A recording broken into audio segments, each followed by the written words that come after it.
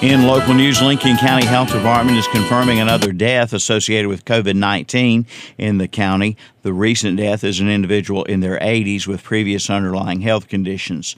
With regards to the 10 deaths, 7 are related to congregate care facilities. There are currently 113 positive active COVID-19 cases in Lincoln County. In Gaston County, another death brought the total there to 56.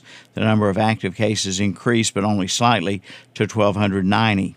In Catawba County, 24 new cases were reported Tuesday, bringing the total number of COVID-19 cases in that county to 2,185. There have been 30 deaths in Catawba County.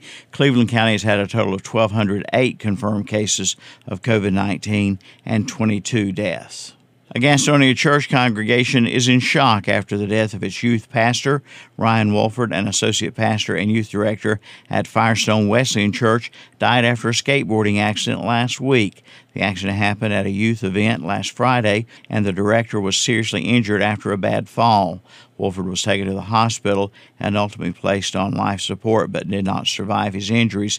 He was only 46 years old. Wolford was an organ donor.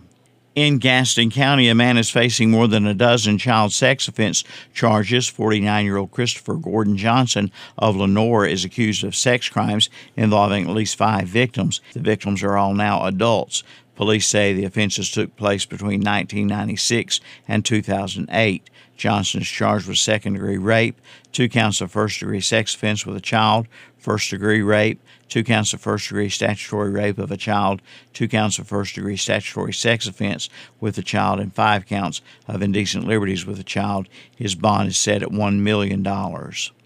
A Lincoln man was arrested in Shelby Monday after police in that city stopped him for running blue lights on his vehicle. But that's not the only charge Bruce Godfrey is facing.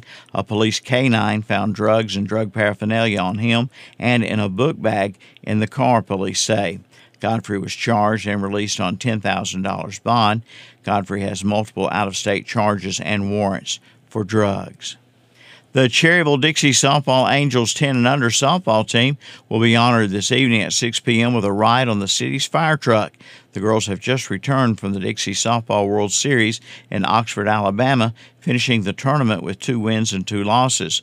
One of the losses was to eventual tournament champion Ward 10, Louisiana. Cherryville actually sported a 4-3 lead early in that game. Coming up on the radio tonight at 6:50 on WOHS, WLON, and WCSL, it's the Braves and the Yankees.